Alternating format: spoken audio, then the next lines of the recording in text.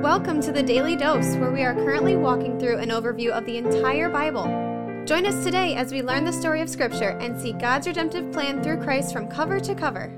Let's listen to Matt Reisetter, Director of Christian Crusaders and the Cedar Falls Bible Conference. Today we're in Matthew chapter 26, verses 17 through 25. This is Thursday of Holy Week. Jesus is going to celebrate what we know as the Lord's Supper with his disciples as they kick off the Passover festivities. Verse 17. Now on the first day of unleavened bread, the disciples came to Jesus saying, "Where will you have us prepare for you to eat the Passover?" He said, "Go into the city to a certain man and say to him, 'The teacher says, my time is at hand. I will keep the Passover at your house with my disciples.' And the disciples did as Jesus had directed them, and they prepared the Passover." So a couple things. There's a festival of unleavened bread. It's a 7-day festival. It goes from the month of Nisan, 15th day, through the 21st day. That's according to the Hebrew calendar. It falls on our Gregorian calendar at different times each year, sometime in March or April. And you remember the Passover is a celebration of God's deliverance of the Jews from slavery in Egypt when the 10th plague against Pharaoh and the Egyptians was carried out. That was the death of the firstborn son. The Jews were commanded to put the blood of a sacrificed lamb over their doorpost, and if they were obedient to that, the angel of death would pass over their home. Their firstborn son wouldn't die. They'd be exempt from that plague. Shortly after that happened, Pharaoh had finally had enough, and he released the Jews and told them, under Moses' leadership, who'd been asking him to let my people go, Pharaoh told him to go ahead and get out of there. And they left in haste. When they left in haste, they were commanded by God. This is in Deuteronomy chapter 16. They were commanded to take unleavened bread. That is, bread without yeast. The idea being they didn't have time to knead the dough and let the yeast work through and let it rise like you would typically bake bread. So in leaving in haste, they baked bread without yeast, or unleavened bread. And then they escaped, and God miraculously delivered them through the Red Sea. And so part of their celebration of the Passover, of this festival of unleavened bread, is to include a meal with unleavened bread. So that's what they're doing on this night. Verse 20. When it was evening, he reclined at table with the 12. And as they were eating, he said, "Truly I say to you, one of you will betray me." And they were very sorrowful and began to say to him one after another, "Is it I, Lord?" He answered, "He who has dipped his hand in the dish with me will betray me." They would have been sitting at what is essentially a series of tables that form an open-ended square or a U, open-ended rectangle maybe. Jesus, the host, would have been in the middle of that U on the outside, and the other guests, the 12, would have been around that table reclining with their heads toward the table, their feet away from the table, and they're dipping their unleavened bread in a bowl of sauce of some kind. We don't know if there was one bowl and they all shared it, or if there were several bowls. In either case, Jesus is answering their question affirmatively, saying, yeah, somebody sitting at this table dipping their bread in a bowl with me is going to betray me. Verse 24, the Son of Man goes as it was written of him, but woe to that man by whom the Son of Man is betrayed. So Jesus is saying, I'm going to be arrested and crucified. He doesn't say that explicitly, but he's saying this is going to go the way that it's been predicted to go, the way that I've known it was going to go all along, the way that my Father ordained that it would go from the beginning of time. That's all going to happen the way that it was orchestrated, the way that it has been written of me. But woe to the man by whom the Son of Man is betrayed. Now check this out. He's talking about Judas. It would have been better for that man if he had not been born. Wow. And then verse 25, Judas, who would betray him, answered, "Is it I, Rabbi?" He said to him, "You have said so." So in saying that, Jesus is essentially saying, yep, it's what you said. You are the one who will betray me. Some scholars have mentioned in verse 22 where the other disciples are sorrowful and they're trying to ask Jesus who's going to betray him. They say, "Is it I, Lord?" But when Judas asks that question, he says, "Is it I, Rabbi?" According to these scholars, we have Judas on record in Scripture referring to Jesus as Rabbi and as teacher, but never as Lord. Now that alone doesn't indicate to us that Judas didn't trust Christ as Lord. We'll probably discuss this more in detail when the rest of Judas's story is told in the gospel account. But when Jesus says it would have been better for that man if he had not been born, that sounds like a pretty serious implication, and it raises a pretty serious question. Sitting here at my desk, I just Googled it to see what the internet would say. I simply Googled, "Is Judas in hell?" If Jesus is saying it would have been better for him Abraham if he had not been born, that sounds like he's condemning him to the worst possible fate, which would be hell. The very first result that came up was from CNN.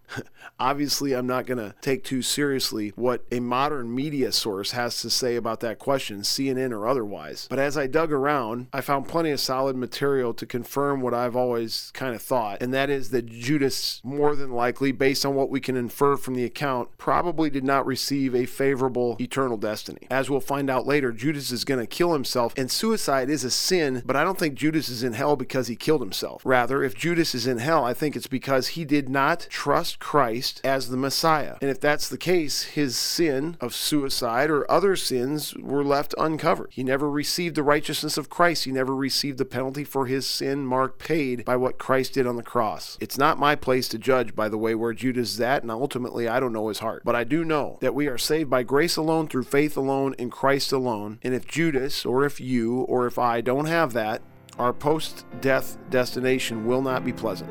And here's a teaser for tomorrow's devotion. Taking communion in and of itself won't save you either. Have a good day. The Daily Dose is a podcast of Christian Crusaders Radio and Internet Ministry. Please subscribe to this podcast, leave a 5-star rating, share with a friend, and prayerfully consider financially supporting our ministry at ChristianCrusaders.org, where you can also find our weekly 30-minute radio broadcast, which is aired on stations around the world since 1936, and where you can listen to our Conversations podcast featuring inspiring interviews with interesting Christians. Special thanks to our 2022 Daily Dose sponsor, The Family Leader. God designed 3 social institutions to shape our lives: the family, the church, and government. At The Family Leader, they're bringing all 3 together to honor God and bless our neighbors. Learn how and join them at thefamilyleader.com. That's thefamilyleader.com. We also want to highlight 2 ministry partners. First is the Cedar Falls Bible Conference, whose conference videos and schedule events are available at cedarfallsbibleconference.com. And please consider joining us for their 101st annual conference from Saturday, July 30th through Saturday, August 6th in 2022. Second, if you or someone you know could benefit from an anonymous online Christian mentor, please visit issuesiface.com, which is provided by Power to Change Digital Strategies. Thank you for listening, and may God richly bless you.